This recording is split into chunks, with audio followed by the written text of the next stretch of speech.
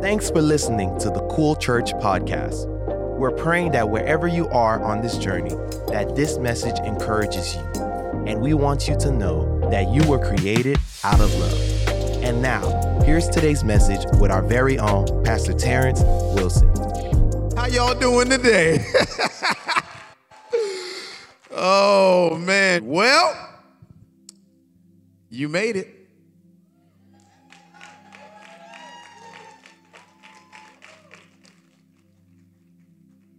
Let's stop for a moment before I even start. Can we just thank God that we made it to today?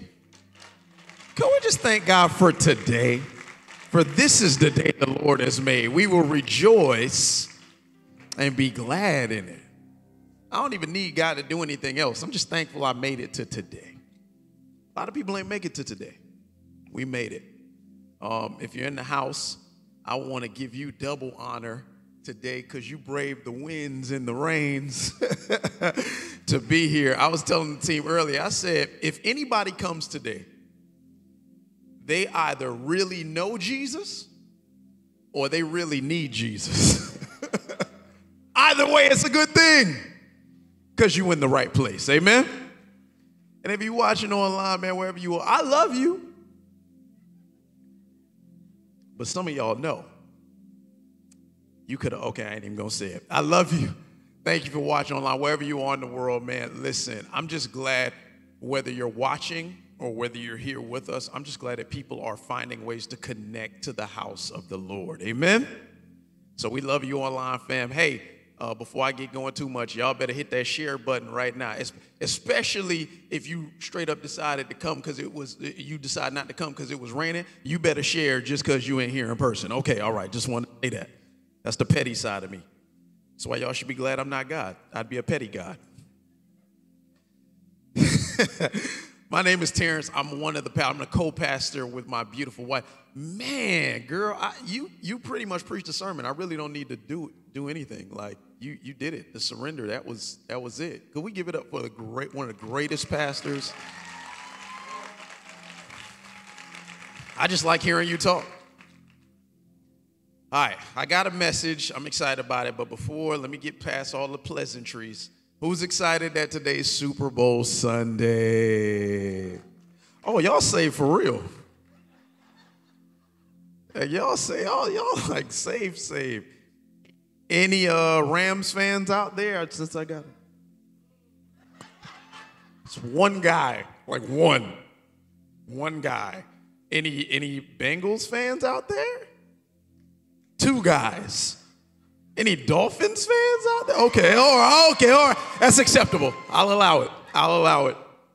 We ain't been to the Super Bowl in the last 2,000 years, but that's okay. We gonna get there. I believe, man. Lord, I believe, but help my own belief. Y'all read your Bible. Y'all know where that comes from.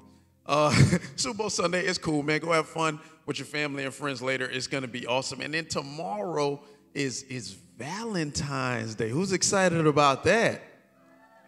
Come on, man. That's a day. I'm kind of worried about y'all, man. What are y'all excited about? Like, hey, come on, who's excited about Jesus? Make some noise. Let me tell you something. You ain't got to worry about a day of love because God is love, and you ain't got to worry about the Super Bowl because Jesus won the greatest victory of all time on the cross of Calvary. If you believe it, make some noise in this place today. Woo! Let's go.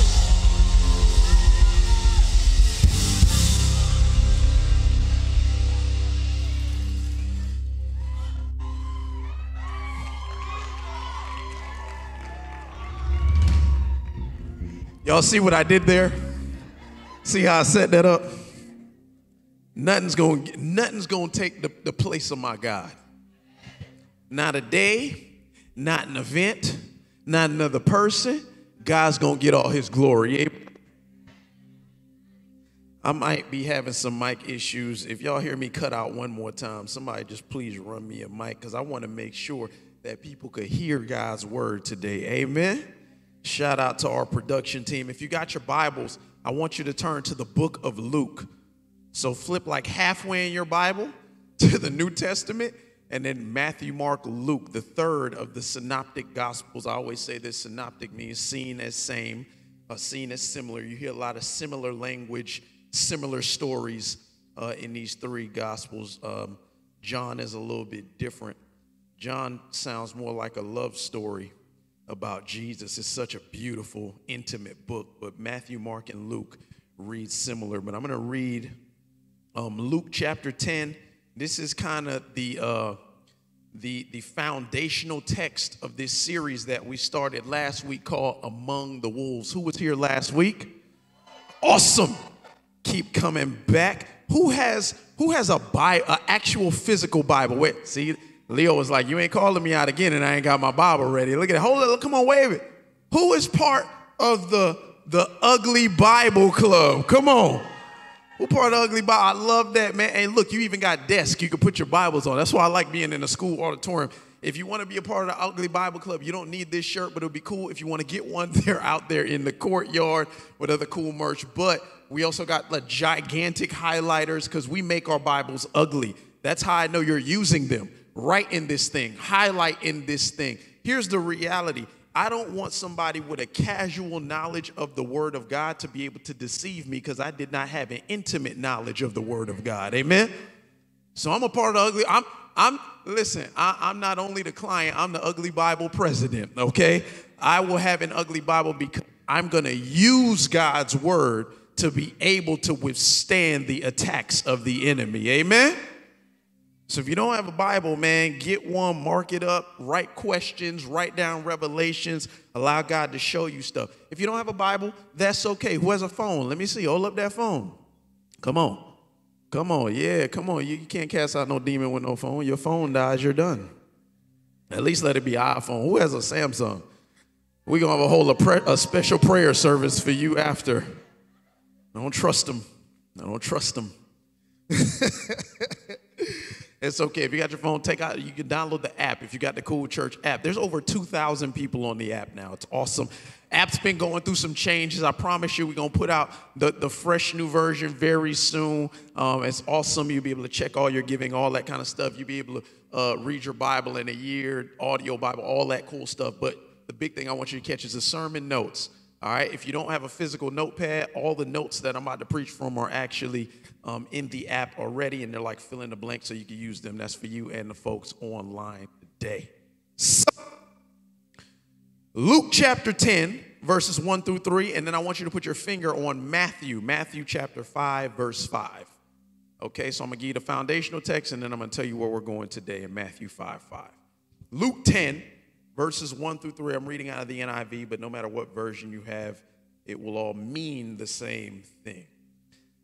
After this, the Lord appointed 72 others and sent them 2 by 2 ahead of him to every town and place where he was about to go. He told them, the harvest is plentiful, but the workers are few.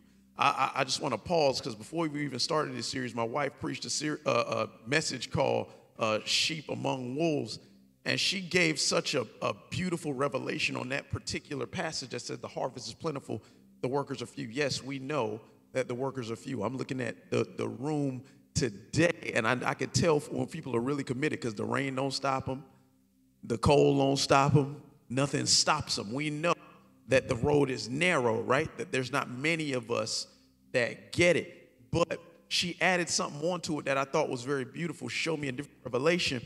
It doesn't just mean that the workers are few in number. It means that they are distinguished. When you're doing God's work, you are special. Everybody can't do what we do. Everybody can't go where we go. Everybody doesn't have the faith that we have. You are distinguished in God's kingdom when you serve his kingdom. Amen? I love that. I like that. I'm going to keep using it because it's so good. It says the harvest is plentiful, but the workers are few. Ask the Lord of the harvest, therefore, to send out workers into his harvest field. Verse 3, this is the foundational text of this series. Go!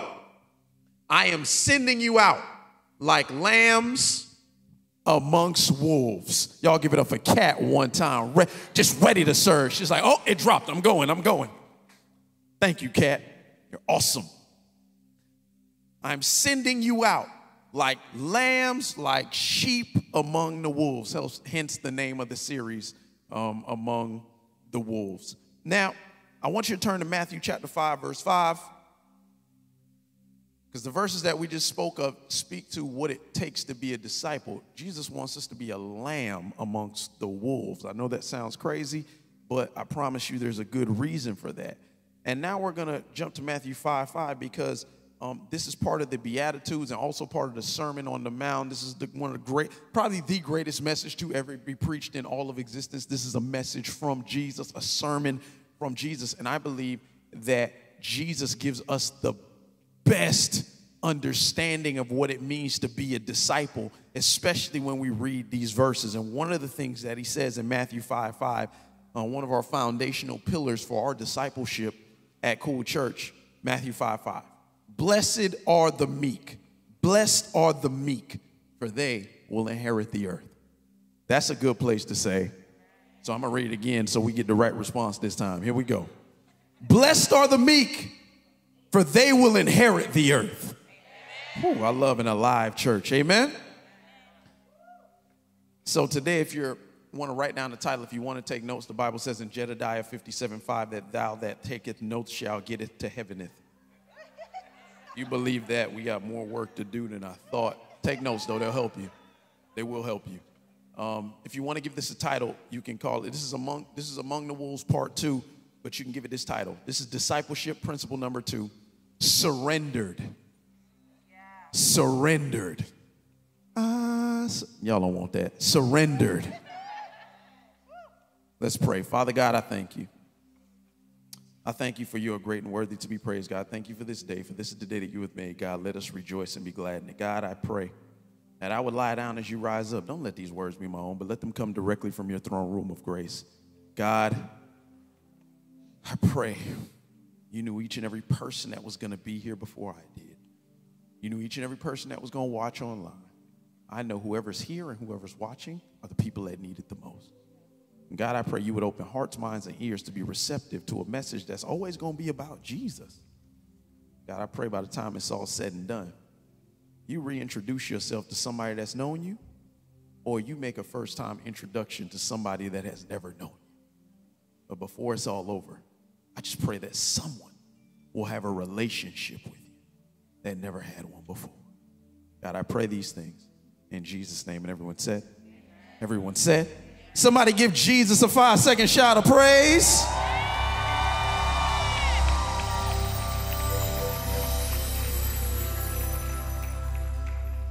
Amen. Thank you guys. Appreciate y'all. Y'all give it up for the band one time. They are anointed. Blessed are the meek, for they shall inherit the earth. I've preached on this passage a few times. It's definitely one of my favorite passages of the Bible, but it could be obscure if you don't understand what the word meek actually means. Blessed are the meek, for they will inherit the earth. What is a meek person? What is a meek person?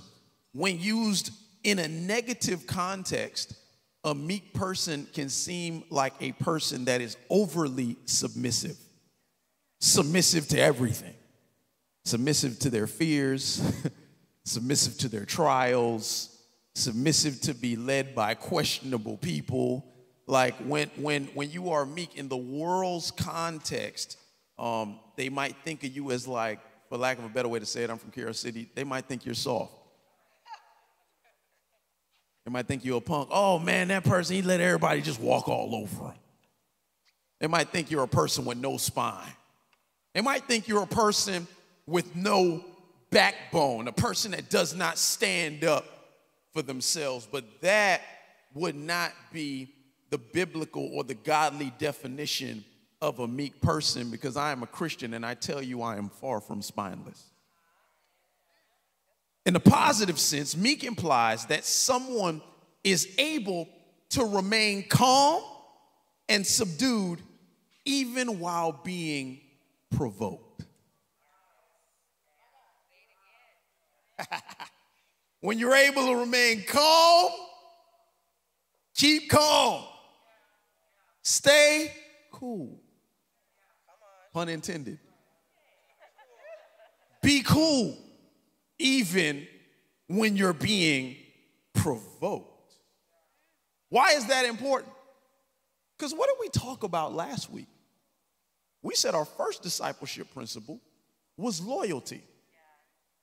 And we read Matthew 5:10 that says, you are blessed when your commitment or loyalty to God provokes persecution. And that persecution drives you deeper into the kingdom. So if you want a synopsis of last week's message, the message was this: your loyalty to God will provoke persecution. So that's why loyalty is number one, because loyalty starts stuff. It provokes stuff around you. But we follow that with blessed are the meek, for they will inherit the earth, because the meek implies that someone is able to remain calm or subdued even when provoked.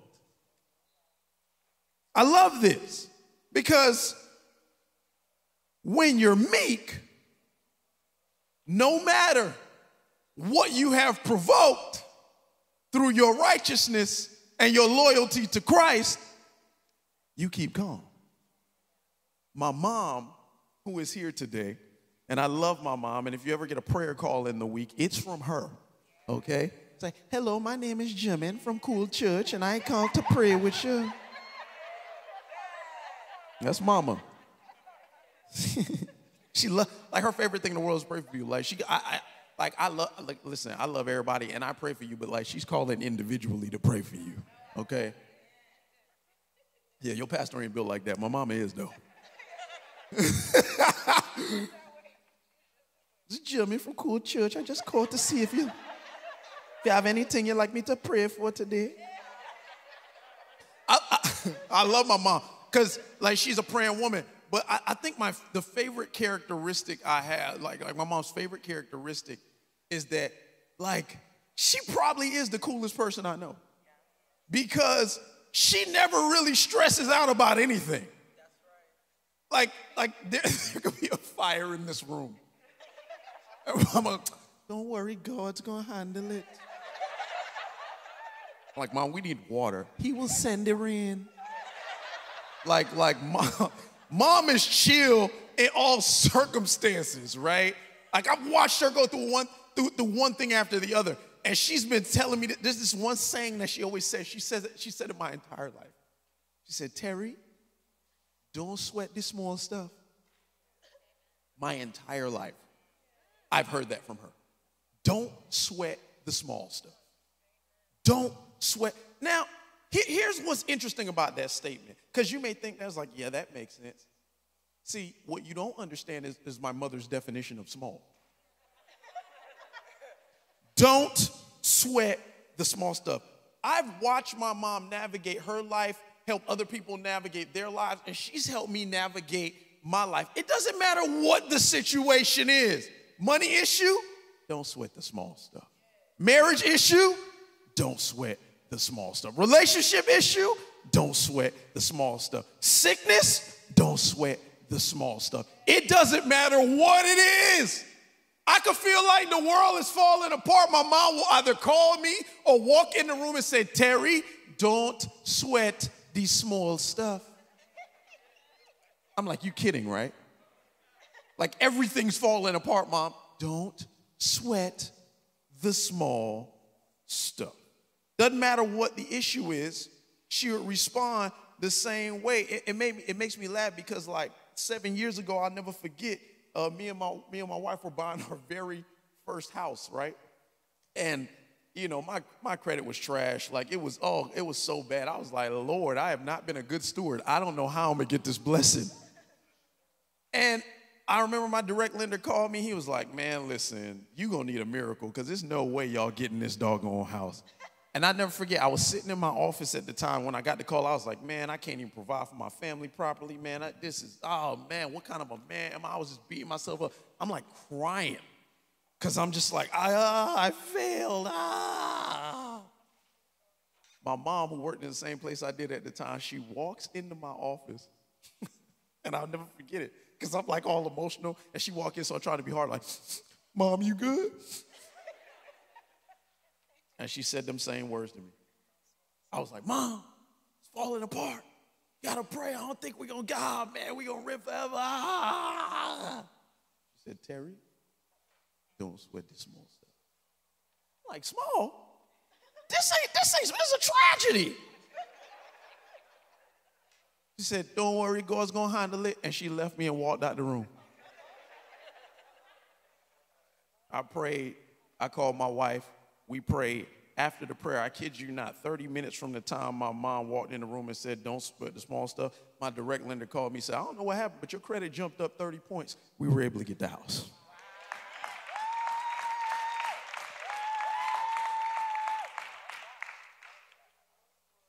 Fast forward, 7 years later, we on another house hunt again, trying to expand our legacy as the Wilson family, looking at houses. You know this housing market is crazy, right? I mean, people outbidding you by, it's just like you can't even get in the game. You know, we put bid after bid on house, and we still looking. And I was at a house, at a property the other day with my wife, my realtor, and I had my lender on the phone, and I was explaining the numbers. She's like, T, I don't know. I don't think this gonna work. And and 7 years later, I laughed. I said, ma'am, I know you don't think this is gonna work, but if my God wants me to have it, I'm gonna have it anyway. And even if he doesn't, I'm okay with that too. You see the progression from year 1 to year 7? God, why I can't get it? Hey, if it's for me, it's for me. Why am I like that 7 years later? Because I've seen God do it before. If he did it before, he can do it again. See, something has shifted in my faith. I'm learning not to sweat the small stuff. The thing that was the biggest thing in the world for me 7 years ago, today I'm like, that's nothing. I'm learning not to sweat the small stuff. Why? Because it doesn't matter how big your problem is. All of your problems are small in comparison to a big God. When I put my problems next to my God, I'm like, don't sweat the small stuff. See, some of you think you're going through the worst thing you could ever go through in your life right now. I want you to literally take your problem and I want you to look at it in comparison to the size of your God. And when you see that your problem is insignificant to the size of your God, you can look at cancer and say, don't sweat the small stuff. You can look at bankruptcy and say, don't sweat the small stuff. You can look at a prodigal son and daughter that have run away and say, don't sweat the small stuff. You can look at drug addiction and say, don't sweat the small stuff, because my God is bigger than any problem I face. If you believe it, say amen. Some of you have made your problem bigger than your God. Everything is small to me in comparison to the God I serve. It's a perspective. I was like, how can she say that all the time? And God has allowed me to mature enough into my faith where everything is small. We ain't got a building yet. Hey, don't sweat the small stuff. My God is bigger than anything I could ever possibly face. See, when you're meek, you learn that you do not react, you respond. Let me ask you a question. What do you do when there's a fire? Let me show you what some of y'all do when there's a fire. Fire!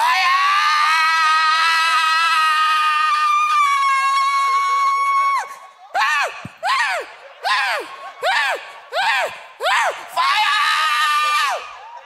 That's what some of y'all do when there's a fire.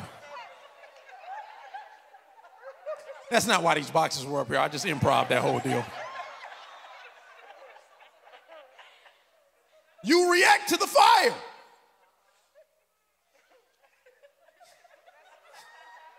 Did that help the fire? Did that put out the fire? Did it help you? To say yes, because I got the heck out of there.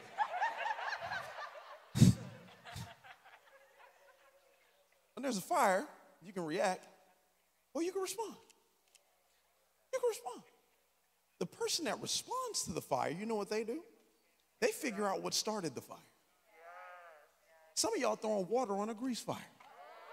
And then you're only making the fire worse because you haven't taken the proper time to respond to it, to see what the source of the problem is. See, sometimes what we react to is a symptom of a real problem. Some of y'all running crazy for symptoms. And what happens is you got to keep trying to put out all these little symptom fires because you haven't taken the proper time to respond to put it out at the source. How do you, but see, this is why we must be meek. Because you can scream fire or you can figure out the source of the fire. Do you react or do you respond? How do you become the latter of the two? Because a lot of us are like, fire! I don't want to be that. How do you become the latter of the two? How do you learn to not sweat the small stuff? I'm going to tell you how today. And if you write nothing else down that I ever say to you, this will bless you in your entire life. How do you learn not to sweat the small stuff? How, in essence, do you become a meek person? You ready for the key? If you learn nothing else, remember this. You must fully surrender to God. I know you was probably expecting something else, but it's that simple. You must fully surrender to God. Because when you are fully surrendered to a big God, all of your problems seem small in context. Let me give you the advantages of being a disciple who's fully surrendered. Two things, and we'll get out of here. The first is this. Surrendered people know who to surrender to.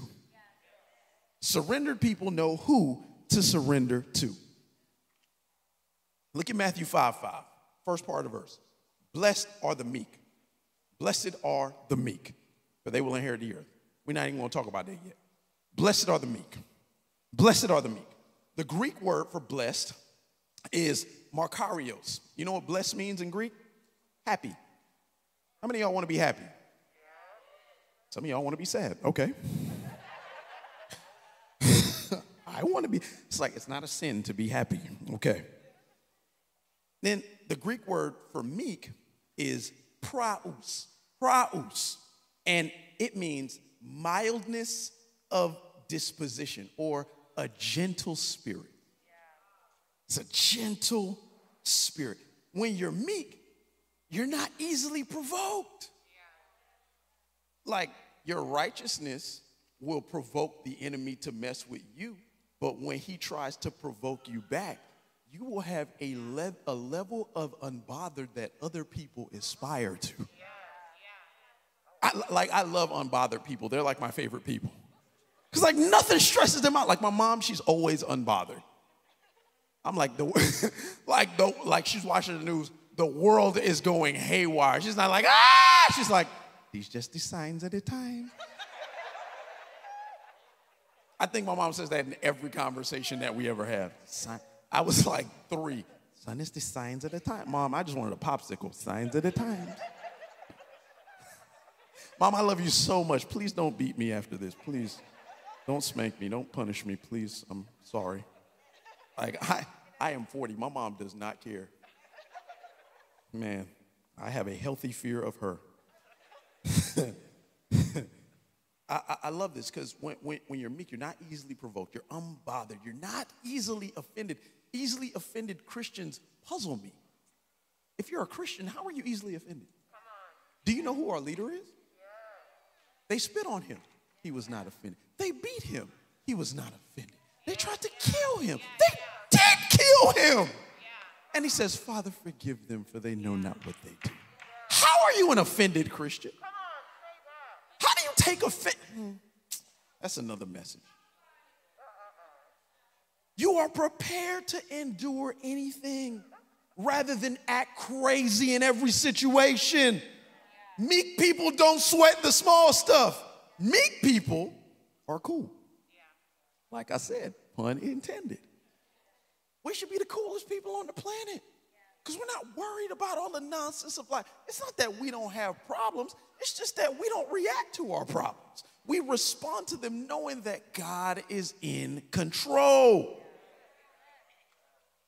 You see, I love this because we show humility in all circumstances. Why? Because meek people have already surrendered their issues to God. We surrender it. Doesn't matter what the doctor says. We surrendered it. Don't matter what the bank account says. We've surrendered it. Doesn't matter what your crazy spouse is saying that you said till death do you part with, but they trying to act different. You've already surrendered it to God. Someone who is meek, they live a consistent posture of humility and surrender. I'm not surrendering to man. I'm not surrendering to my drama. I am humbled and surrendered to the biggest God of all time, the one true God of all, the God of Abraham, Isaac, and Jacob, the one who sent his son Jesus to die for me, and the one who sent his Holy Spirit to empower me after his son resurrected. I am humbled and fully surrendered to him. It's a heart posture, man. I live with a heart that says, God, break my heart for what breaks yours. I live with a broken heart. Not because what a person did to me. I live with a broken heart because I just want to see people meet Jesus. And when they don't know him, my heart breaks for them. That's a humble place to be. That's living like you know you've changed when you're not mad at your enemies, you're sad for them. Because your heart is broken. Oh man, if you just knew Jesus, you wouldn't even act like that. Like if you knew Jesus, we could probably actually be really cool. Y'all don't want me to preach today. Someone who is meek lives in a consistent posture of humility and surrender. It's a heart posture.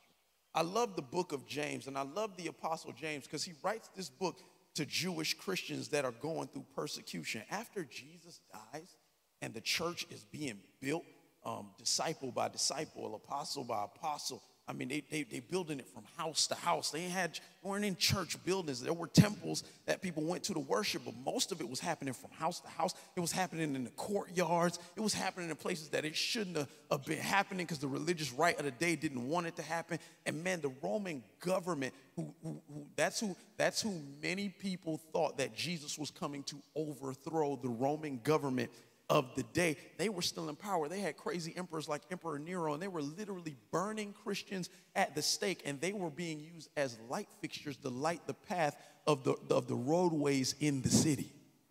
They were being persecuted. Crosses were not just a punishment for a criminal offense. Crosses were billboards that the Roman government used to say, if you do what he or she has done, you will end up like them. That was the Roman government saying, don't mess with us. It was a power. It was a flex.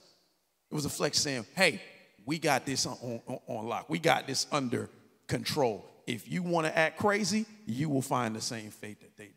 So Christians were being persecuted left and right, man. People were dying for their faith. We talked about Stephen, the first Christian martyr last week. And James is addressing this because he wants to encourage Jewish believers in his book. But at the same time, there's a lot of correction that you see in the book of James because as the persecution grows, so does the church. It's usually what happens. The things that people resist against the most begin to swell up and get bigger than the thing that people were trying to control in the first place. This is how movements happen. We talk about Black History Month. The civil rights movement got bigger under persecution. Every dog that they put on them people, every hose that they tried to fire them down with, every time they told them no, people resisted. And it has allowed us to live with some of the comforts that we live in today. But I must tell you, do not be deceived to thinking that the struggle is over. I'll stand here and say what a lot of people won't say to you. We still fighting and we still believing for equality. I don't want to be better than anyone. I just want to be treated as equals. This is why we still fight today. Don't sit back in a corner and say, oh man, we got it. We got our rights now. Are you kidding me? It ain't over. It ain't over. But I love this because as the Christians are persecuted, they grow.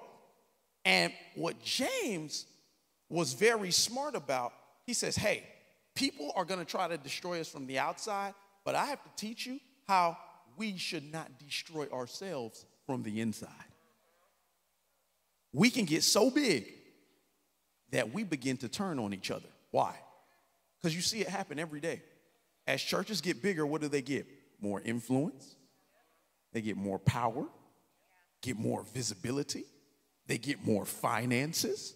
They get more real estate. They get more building. And the thing that started the place, the thing might have started with the heart of Jesus, but if left unchecked, the things that the church attains can become more important than the one that we were attaining it for. Right? And then it becomes more about a corporation than a congregation. Man, let me drink this. Right? Because we're in the corporation. So James writes this to literally be checks and balances for the church that was being persecuted but growing at the same time. James, see, I like to give you context of Scripture. I don't just read Scripture. You got to get the context. Amen? James 4, 6 and 8 says, that is why Scripture says, God opposes the proud, but shows favor to the humble. Submit yourselves then to God. Resist the devil, and he will flee from you. Come near to God, he will come near to you. Wash your hands, you sinners, and purify you hearts, you double-minded. He wasn't writing that to people that didn't know Jesus. He was writing that to the church. You purify your hearts, you sinners, you double-minded. When you are fully surrendered to God, you are not double-minded, which means you can't have it both ways. It's either your way or God's way. You can't have it your way and God's way. It's your way or God's way. Back when I was a kid, Burger King used to have this slogan. I don't even know if they still say it right now, but they used to always say, have it your way. I know too many Christians that have a Burger King theology. They want it their way, not God's way. They want it their way. But if you are meek, if you are surrendered, you realize a long time ago that you can't have it your way. Because I have surrendered to God, I will no longer surrender to my anger. You got to pick one or the other. Because I have surrendered to God, I will no longer surrender to the gossip. Yeah, it got quiet there. Because I've surrendered to God, I will no longer surrender to the lust. Yeah, I'm saying it in church. Why? Because James said it in church. You sinners. Listen, when I say you, I'm the chief. We got some, hey, this is a family conversation. Family, we got some stuff we got to work out. We got some stuff we got to surrender. Because I've surrendered to God, I will no longer surrender to the vengeance. I'm not worried about them getting theirs. I'm just trying to worry about what I can get from God. Because I've surrendered to God, I have no longer surrendered to fear. I know Christian folks and they live afraid, man. It doesn't make you a bad person. And listen, there is nothing wrong with fear. Fear provides an opportunity for fear. Fear provides an opportunity for courage. And I told somebody this the other night. And you should join. Well, if you didn't join our disciple class, you got to wait another 6 weeks till we do the next session. But I told somebody on the discipleship course that we do on Wednesdays, I said, God has not given you a spirit of fear, but of power, love, and a sound mind. What does that mean? Fear is not received. Fear is conceived. God did not give it to you. You fear because you've either seen somebody having a bad experience or you've had a bad experience that you have filed away right here. So every time you want to go take risk, you remember that and say, oh no, I'm too scared of that. God never gave that to you. You thought it up. Fear is not received. Fear is conceived. Because I've surrendered to God, though, I no longer surrender to fear.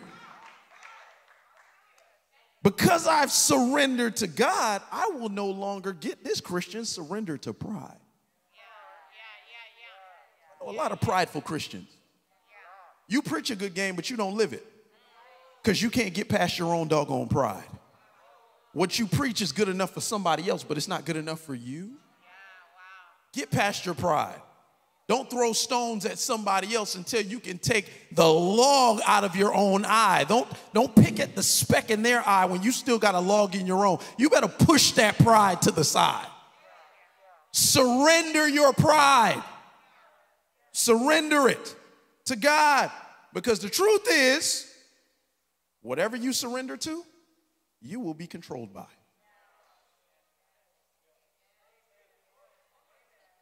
Somebody say it one more time. You should have took notes the first time.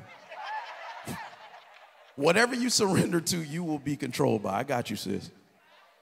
Romans 6:20 says, when you were slaves to sin, that means that happened already. You're not supposed, when you receive Jesus, you're not supposed to be a slave to sin anymore. When you were a slave to sin, you were free from the obligation to do right. When? It doesn't say you are free from the obligation to do right now, though, because you're not supposed to still be a slave to sin. Because I have chosen to be a disciple of Jesus, I am not bound by sin, but I am obligated to do right because I have fully surrendered to Him. When you find Jesus, when you meet Jesus, you are bound to Him. You are obligated. You are surrendered to Him. So you are obligated to step away from a lifestyle of sin. That's what repentance means. It means a change of mind. It means to turn away from. You are not bound to the things that you used to be bound to because I surrendered to Jesus. Now I have an obligation to do the right thing. I'm obligated. And I live with that accountability on my life. And there's people that know that I love Jesus, so I make sure that I live the right way because I am obligated to. I'm obligated, not just for me. See, I think that's the other misconception about faith. People think that everything they do in faith is for them. No, it's not. 9 times out of 10, it's for somebody else because we don't know who's watching you. Do you realize you're accountable to people that you don't even know you're accountable to? Because they know. You know what they know? They know the decision that you made. So you know what they're watching? To see how you're going to live it out. You are bound to do right. Because the way you walk this thing out may determine what somebody actually thinks about Jesus. Because you've chosen to be a disciple of Jesus. I'm no longer bound to sin. I'm obligated to do right because I've surrendered Him. I love what the theologian Matthew Henry says. I listen to and read different theologians' commentaries because I think they give us a really great picture of what the Bible's trying to say. And Matthew Henry says this. He says, and I quote, "The meek are happy. The meek are those who quietly submit to God, who can bear insult, are silent, or return a soft answer." Some of y'all are so harsh when you talk to people because you're trying to read them. Or you're trying to let them know, I'm the boss. No. He says, or return a soft answer, who in their patience keep possessions of their own souls when they can scarcely keep possession of anything else. What's more important than you to keep possession of, your soul or your money? What's more important than you to keep possession of, your soul or your pride? What's more important, your soul or your anger? Your soul or your unforgiveness? He says, these meek ones are happy, even, I love that, even in this world. Meekness promotes, listen to this. This is why you want to be meek. Meekness promotes wealth, comfort, and safety, even in this world. We know wealth, comfort, and safety are all things that we'll get in heaven. But the Bible says, blessed are the meek, because they will inherit the what? God is trying to tell us by living meek, there are things that we will have access to as it pertains to our inheritance right here. Right here.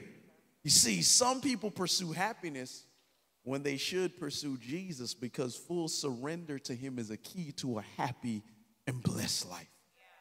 Meekness or surrender to God, I love it. It develops a God's in control type of attitude. Bill stacking up. I've surrendered it to God. Done what I could do. He's going to do what I can't do, because he will supply all my needs according to his riches and glory. God's got it. They talking about you crazy at work. Don't sweat small stuff. I've surrendered that to God. He will make thine enemies thy footstool.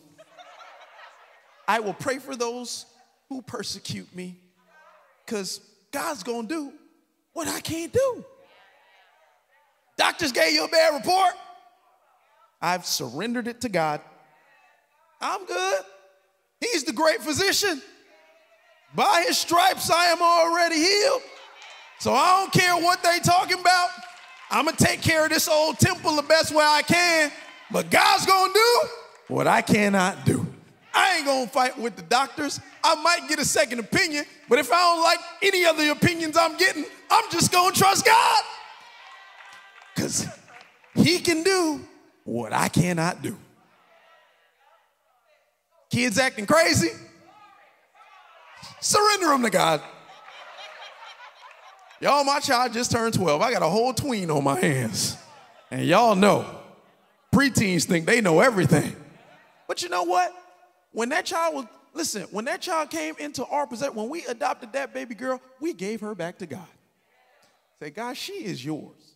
We are just here to help her navigate this earthly space. And we are here to show her who you are. So therefore, because I anoint her on the head every morning with oil, and I pray for her and bless her as her father, because that's my job. Guess what, God? I give her back to you. Do what I can't do. Do what I can. Some of y'all stressed out about your children, but you don't even bless them every day. You do what you could do. Let God do the rest. Marriage on the rocks. I've surrendered it to God. I love my wife, and I'm going to love her the way that she needs to be loved. But at the end of the day, I'm trying to love her the best way I can. But you know what, God? In the places I could never feel because I'm not you, you're in charge. Do what I can. I can love her to the best of my ability and still miss the mark. So I'm so thankful she knows Jesus too. Some of you are so attached to the person that you're married to because you're trying to get 100% out of them what only God can give you. It's not even a fair assessment. It's not fair to them. You asking them for things they can't even give you. I don't want me to preach, man. Can't find a mate. Can't find a Boaz. Keep finding a broke. I won't say it. You won't get me to do it. Surrender that thing to God. Keep pursuing him more than you pursue him or her. Because if you focus on him, he will reveal them. Give it to God. Give it to God. Stop pursuing people. God will do what you cannot do. And I know I was very casual and cavalier as I presented those different situations to you, but the reality is I'm not casual. I'm just confident I'm covered because I've surrendered my life to God. There's a Holy Spirit swag that I walk with because I know I am confident in the fact that I've already surrendered my life to God. Because the truth is, if I've surrendered who I am to God, then God is responsible for the outcome of my life. Some of you mad because you have made yourself responsible for your life. I've surrendered it to God. He's responsible. Whatever happens at this point, it's on him. Because I gave everything I had. Like, I don't trust myself to heal myself. Trust God to heal me, though. Because I gave it to him already. Like, some of you are owning things. Some of you are owning things that belong only to God. You think your life is yours? You were bought and paid for it? Surrender it to God, because when you surrender it, he is obligated. I love to hold God to his word, because he is not a man that he should lie. When you surrender to, not like partial surrender, when you fully surrender to God, he is obligated to operate on your behalf.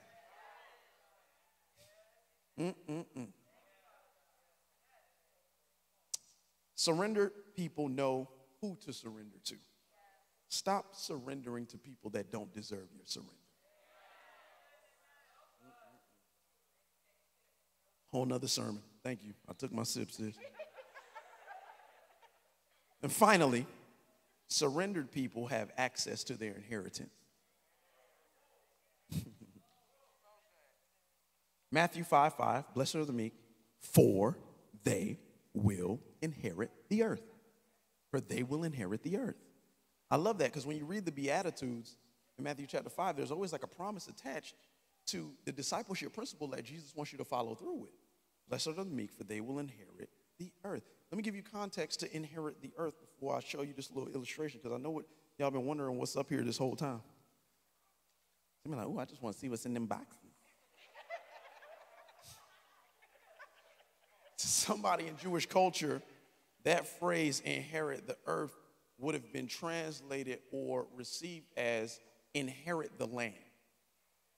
Meek shall inherit the land.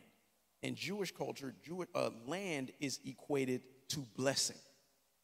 It's equated to blessing. So it could read as the meek will inherit the blessing.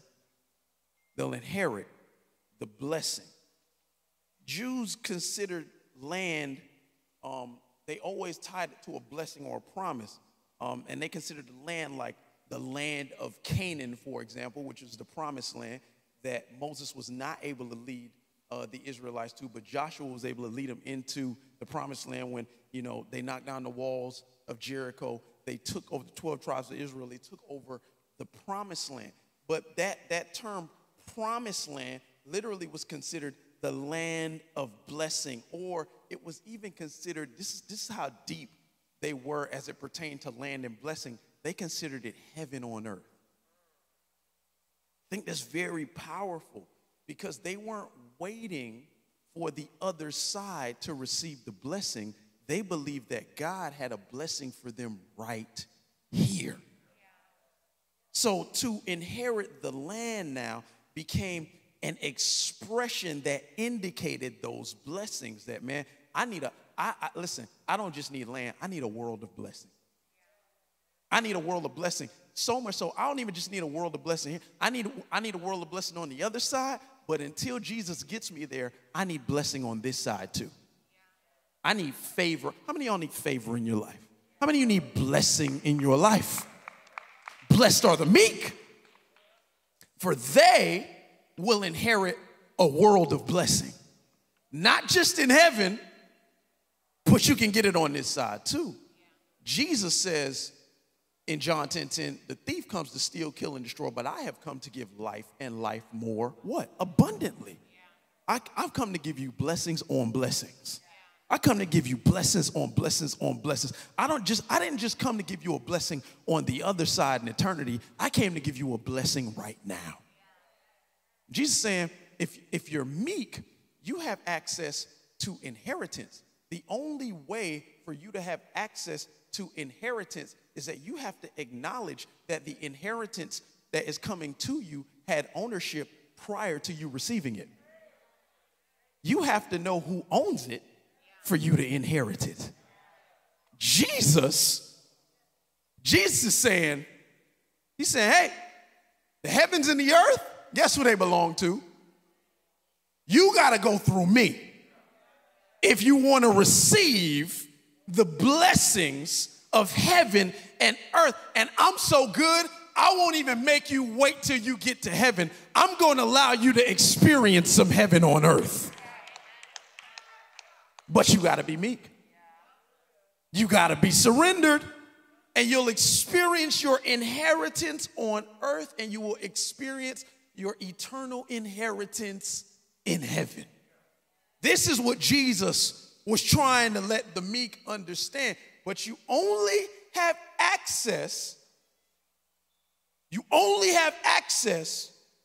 to the inheritance if you are fully surrendered. My love, can you come up here, please? She gonna help me out with this last little thing. You sweet, sexy thing, you. Okay, sorry. You look good, girl. Sheesh. Somebody talking on mics in the background. I hope it ain't. Okay, let me stop. It's the voice of the Lord back there. You look good. Look at girl. You look like girl. I can't even see you. You camouflage. I can't see you, girl. But you look. What I see, I like. You look so. Yeah, you give it that mic, Cap. How you doing, girl? You all right? I'm good. The little pink shoes. Looking, you stepping. You looking as good as you want to look. You stepping. Why you so? Don't be scared. Nah, because you're gonna do too much. Come here, girl. Don't be scared. Yo. Come here, girl. Come here. It's about to be Valentine's Day, man. Hold my hand. Shoot. It's 22 years of Valentine's right here, man. Come on, girl. I remember when I couldn't buy you a Big Mac on Valentine's. My goodness gracious, Jesus. Lord, you look good. I'm proud of you. I love you. I'm so honored that I get to do this with you. Come on. I need my notes, so come over here. So let me show you what a lot of us look like. Because we say, you hear someone's like, I surrender. You know, you get the altar cry, snot coming out, you know, I surrender. But you don't live a surrendered life. Right? So I want to show you what, let me show you what we look like. So I got this trusty rope here from the greatest store of all time, the Home Depot. Come here, love. All right, so you hold that piece of the rope, and I'm gonna get this piece of the rope. Yeah, just get close. Just to be close to you, girl. Just for a moment. Well, just for an hour. She be so mad. On Sundays, all I do is play old school music in the car. She be like, Terrence, you old. I be like, just to be close to you. So I'm gonna tie us. Get side by side, because it's gonna be awkward. Okay, all right. Yeah. Ooh, that's good. This my help meet right here. She do the things that I can't do. Oh, I didn't even see that little loop there. Boy Scout. That's a nice little thing. Okay, so I tie. All right, we tied together. Okay. Not around my gut, though. I'm trying to hide mine, too, I'm trying to hide mine. Okay. So this is what a lot of us look like with God. I surrender, God, and we tied. And we good, right? This seemed right. Yeah. I got God, right? I'm surrendered to him. So we tied to God, and we think because we tied to God and we in a relationship with God, some of us think that's good enough. And what should happen is you shouldn't just be tied to God. When you surrender to him, you say, I'm not just connected to you, I'm going to allow you to lead. That's not what we do, though. We tied together, but this is what it looks like when me and my wife go to the mall and she want to shop. Can I? I don't even want to go here. But the shoes are pretty. I like the shoes. I don't want to go These cute, right? Yeah. Okay, Look, yeah, look, oh. they bling. They're shiny, Terrence. I don't even want to be Come here on. right now. Come on. Okay. Come on. So, But well, there's more. There's more. Wait, There's I ain't paying for that. Leave that right no, here. but, Okay. but you said I could have everything, and what's yours listen, is I'm a mine. baller on a Ooh, budget, I like baby. these. These are gold, y'all. Y'all see this? Yes, honey. Hold on, let me like see. my hoops. Yeah, these are cool, right? Come on. what Yeah, the- hold that. okay. Hold that. Take that with us. I That's don't have upstairs, enough space. okay. Yeah. No, oh, look. Now I could do Wait, neutral. But wait, can I just go over here for a second? Terrence, we gonna miss the sale. Come on. Baby, Listen, it's a clearance. Come on, it's Black Friday. I Okay, got all right, to all get. right. Ooh, yes, honey. Yes, we like these. Oh, this right. one go with my outfit. Look, don't okay, they go? okay. But Look, Terrence, but- but What, Terrence, what? listen, you holding me back. I'm what? I can't. What you mean? I can't. Listen, I got to get to these shoes. So what am I supposed to do? Ooh, we got ones. Yes. Boots. Bye, y'all. I got to go. Look, you moving too slow for me. I need to get all of my shoes. I want all of it. I want it my way. Come on now. Y'all heard that? Yeah. I have these shoes, y'all. Look, I got to look cute. One, I'm God. Y'all better thank God I'm not God for real. 'Cause I'm petty. We were tied together. I know she loves me, but she didn't let me lead that. She just drugged me along wherever she wanted to go. Like I had a plan about where she could go, but she didn't care about that. Yeah. She kept getting distracted by one shiny thing after another shiny thing after another shiny thing. And then she got so frustrated with me because I wasn't trying to let her go to where she wanted. She untied herself from me and left me over here. And I'm God, right? So I never leave you or forsake you. But I'm just, you know what I look like? I look like the husband in the mall that's sitting on the chair just waiting. I'm like, girl, you ain't done yet? No. I'm tired. We've been here for 8 hours. Ain't that many shoes in the world? And it's like, I'm God, right? So I ain't gonna leave her. I'm gonna just sit and wait patiently for her to finish doing whatever she's doing. But some of us get so distracted by the next thing, after the next thing, eventually we leave God behind. You know why? Because we're not surrendered to God. We're separated from God. We treat God like an accessory. You know what? God, you good with my church outfit, but you ain't good with my work outfit. God, we look good together on Sunday, but Friday night, you gonna have to stay over there, God, while I go over here and do what I want to do. It's not a surrendered life. Yeah. And the truth of the matter is, okay, maybe she got what she wanted. It was cool, but is it the best of what life had to offer? Wow. Wow. Is it her inheritance? Wow. Is it heaven on earth? Let me show you what it should look like. Come back here. Put them shoes down. I'm God. Come here. Lord, I'm not God. It's an illustration. Lord, forgive me. Okay. I'm going to need you to do the mic holding thing while I do the.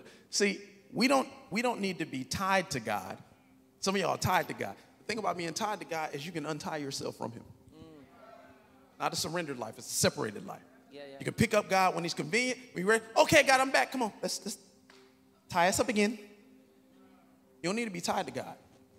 You don't need to be tied to God. You need to be chained to God. Come on. Okay. This is how it should look. Okay. So we're going to do this here. And I'm okay. I'm going to pull it around here like this, girl. Okay. And you hold that just like that.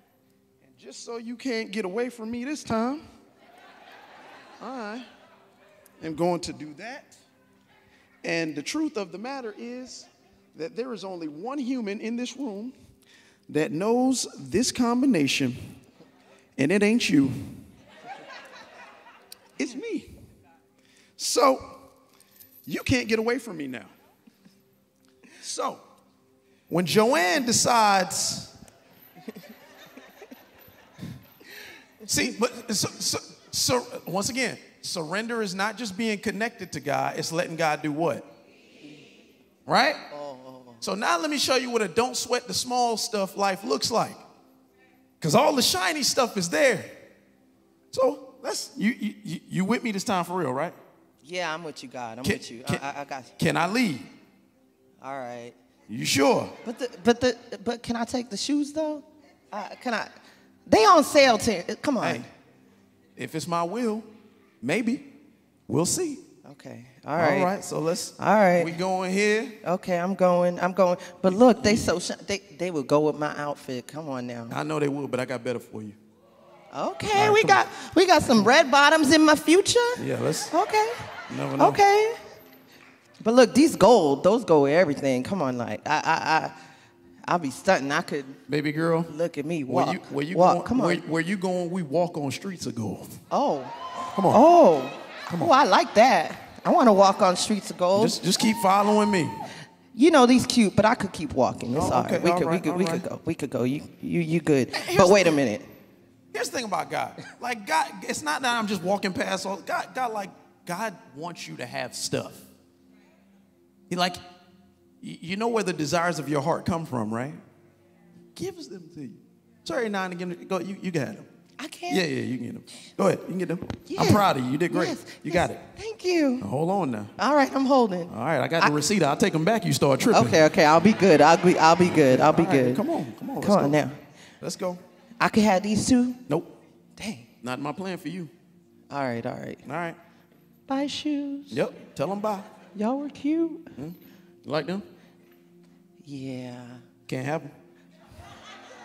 That's all right though. I'm good. Once again, this thing about a surrendered lifestyle. Like there's gonna be things that you have to pass up. And I'm not even saying you gotta always, you don't have to feel good about it. You just gotta trust God. Yeah. I'm not telling you not to want stuff. That is not the message that I'm preaching to you. I'm just telling you, you could have all that stuff, but you want a good life or you want the best life? Come on. You see, she was over here wearing my shoes. That ain't even what I wanted to give her. I'm over here. I'm coming. I'm here, God. This is where we need to be right here. Oh, those gonna be some really big shoes. Is that like a whole box of shoes? It could be. Oh. See, this is what I love about you, girl. You faithful. Yeah. You loyal. I am. You special. Cause I love you, God. You beautiful. I love you. You spectacular. Come on. You've been faithful. Yeah. And you ain't been tripping when I passed by the things that you thought you needed. And because you surrendered to me your wants, I'm not just going to give you what you want. Come on. I'm going to give you what I know you need. Girl, this is what I really have for you. And if I was God, it wouldn't be this hard to pull this off. That's what I got. Oh, I you, want girl. that. And you threw that shoe. Yeah, because I want this. That's not stewardship. I'm just kidding. Oh. You can. This is what I have for you.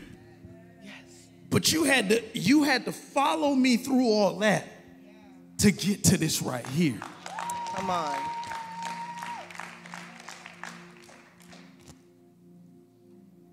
So many of us want to step into some shoes when God wants you to step into his promise. Come on. Woo. Yes.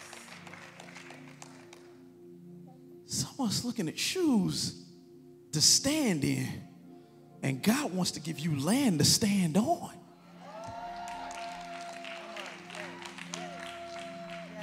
Yes. You say, why do I have to pass by all of this stuff?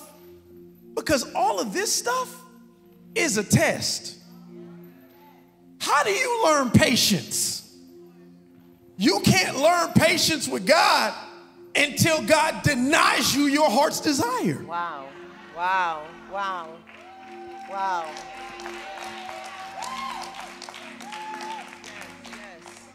Yes. You can't learn to trust God until God takes you past something that you thought was the answer. Because you got to say, God, that's exactly what I need. He said, no, you think that's what you need, but I know everything that's attached to that thing that you think you need.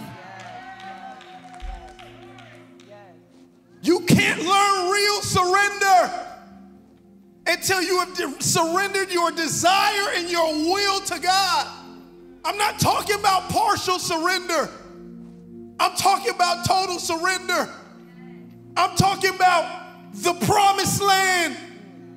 There's a world of promise waiting for you, and you don't have to wait till heaven to receive it. All you got to do is totally surrender who God is.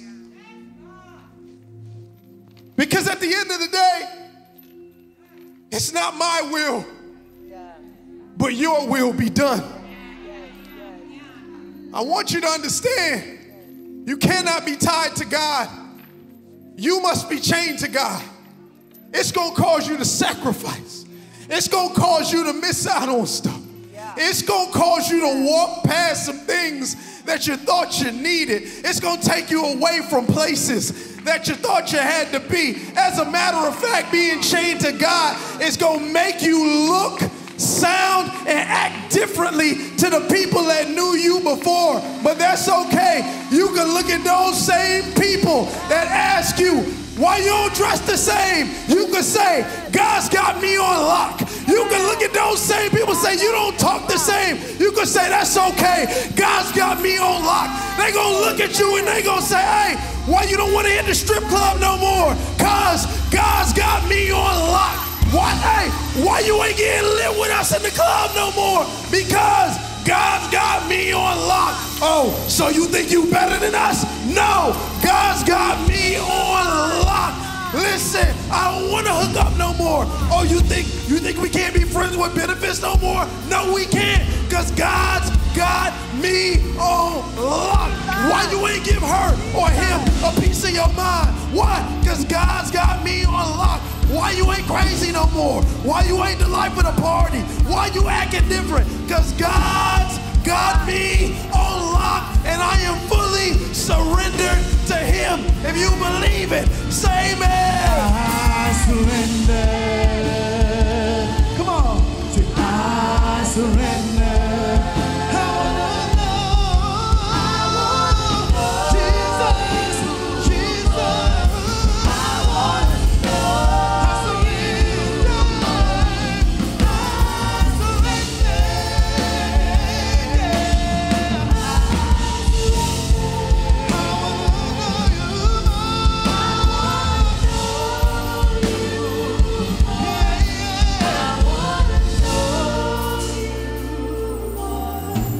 When your life is on lock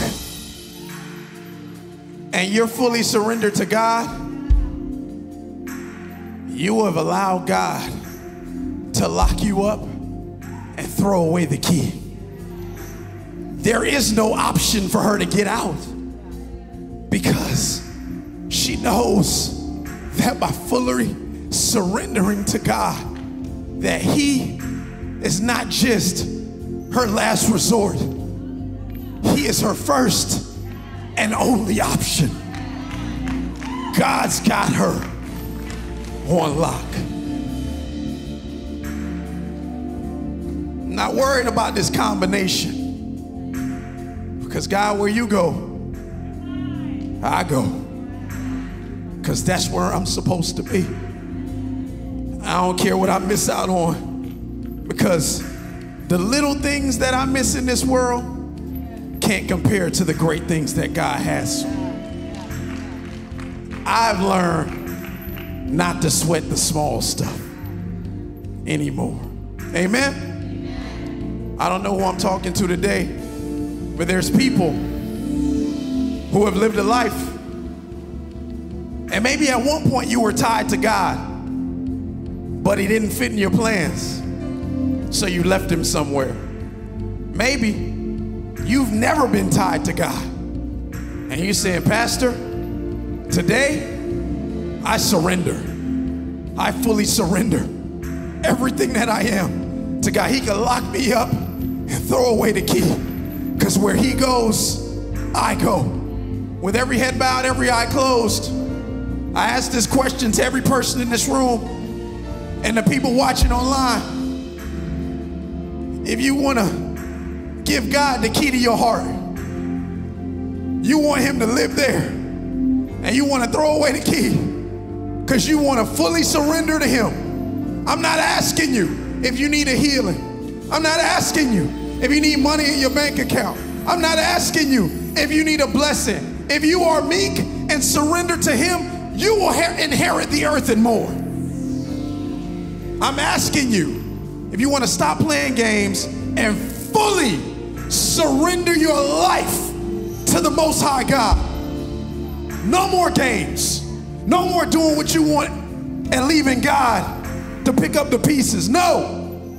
Trust him when you get what you want, and especially when you don't. If you want Jesus as your Lord and Savior, do not wait. On the count of 3, if you're in this room today or you're watching online, I want you to raise your hand.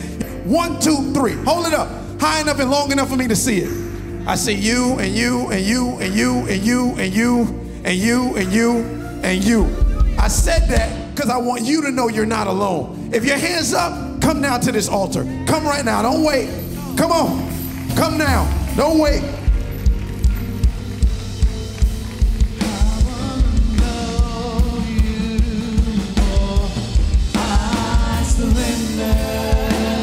Surrender. Come. Come and surrender. Don't wait. Come on. Come. Come to the middle here. Come.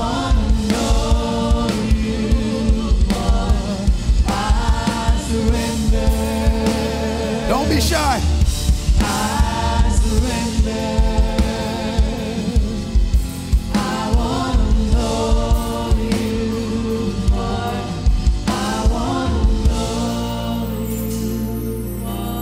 Here's the beautiful part about doing stuff with family. I'm so proud of everybody that walked down here. I love it because that shows real commitment. That shows real surrender. But if you're out there, you say, man, I want to go, man. I want God to have me on lock, but I'm kind of scared, man, because I know once I do it, I'm going to be held accountable. Listen, God, the thing about being with God is you have the greatest ally on your side at all times. And he will only take you places he has already prepared you for. You don't have to be scared. You don't have to worry. He's with you. So I want you right now to look at your neighbor if you're out there and say, hey, if you're scared, I'll go with you. If they say yeah, grab them by the hand and walk them down here, man. I want to make sure that God's got you on lock. Come on, make sure. I just want to make sure. I want to make sure. No pressure, but you don't have to be scared. God's got you. In 5, 4, 3, 2, 1. Beautiful. Hallelujah. If you're at this altar, look at me. Look at me. Look at me. Today is the beginning of the greatest part of your entire life, because it's the day that you chose to fully surrender. The Bible says when you confess with your mouth that Jesus is Lord and you believe in your heart he was raised from the dead, you're saved. Means God's got you on lock. Matter of fact, here, you keep this. You keep this so you can remember. I don't know why God told me to get that to you. Keep that. Means God's got you on lock. So here's what I want you to do now. We gonna all pray in this room, but I want y'all to do something special. Put your hands up. Say why? Surrender. Surrender. Surrender. Yeah? If you're online, I want you to repeat this prayer after me. Because here's the truth. I can see your hand. God can see your heart. It's heart transformation. Surrendered is a heart posture, not a hand posture. I want everybody in this room to repeat after me. Say, Dear Jesus, I've sinned. I'm not proud of it, but I admit it. Today, I lay my sin down. Take it, I pray. Take it, I pray. I don't want it anymore. I don't want it anymore. I reach to heaven I reach to heaven to receive your forgiveness receive your forgiveness. and take the place of my the sin. place of my sin. I ask that you would accept me, Lord, Accept me, Lord, into your wonderful to a family. wonderful Today, Today, I give my life give my life completely to you. completely to you. I'm yours, Lord. I'm yours, Lord. Thank you, Jesus. Thank you, Jesus. Amen. Amen. Oh, y'all not even ready. If you made that decision today, if you said it with your mouth and meant it with your heart, there's a celebration in heaven. The Bible says when one comes back to the Father, there's a celebration. There's more than one person here, and I know there's people all over the world. But when one comes back, there's a party. Angels are singing, they're breakdancing, the spread is laid out. They're excited because you made the greatest decision of your life. I can't open up the ceiling and show you, but I can help you hear what it sounds like. On the count of 3, they're gonna cheer louder than anybody that would ever cheer at any Super Bowl that's ever been played. And they're gonna do it for you. Because that's what heaven's doing. See that sign? Welcome to the family. Means you're not alone. All these people behind you, it's a bunch of people online, they're your family. I'm your family. We love you because you're a part of the family of heaven. So on the count of 3, they're gonna cheer. Y'all gonna walk that way because I want to give you I got a Bible, I got a note from me and my wife, some other cool stuff in the thing we call a fam tube. You'll get it. And you see these people behind you, they're our prayer warriors, man. They love you. If you have any questions, don't be scared. Ask them. They can answer any questions. The one they can't, we'll go to God for. He'll give us the answers. I don't want you to make a decision and we can't answer questions that you may have about the decision you made. Amen? So on the count of 3, they're going to cheer.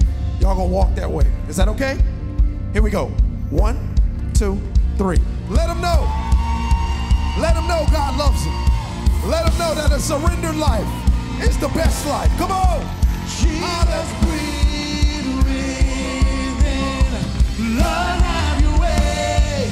Lord, have your way in me. Like a mighty storm. Like a mighty storm. Stirring within my soul. Lord, have your way. Lord, have your way in me. If you live a life and you are fully surrendered to the Most High God, give him a shout.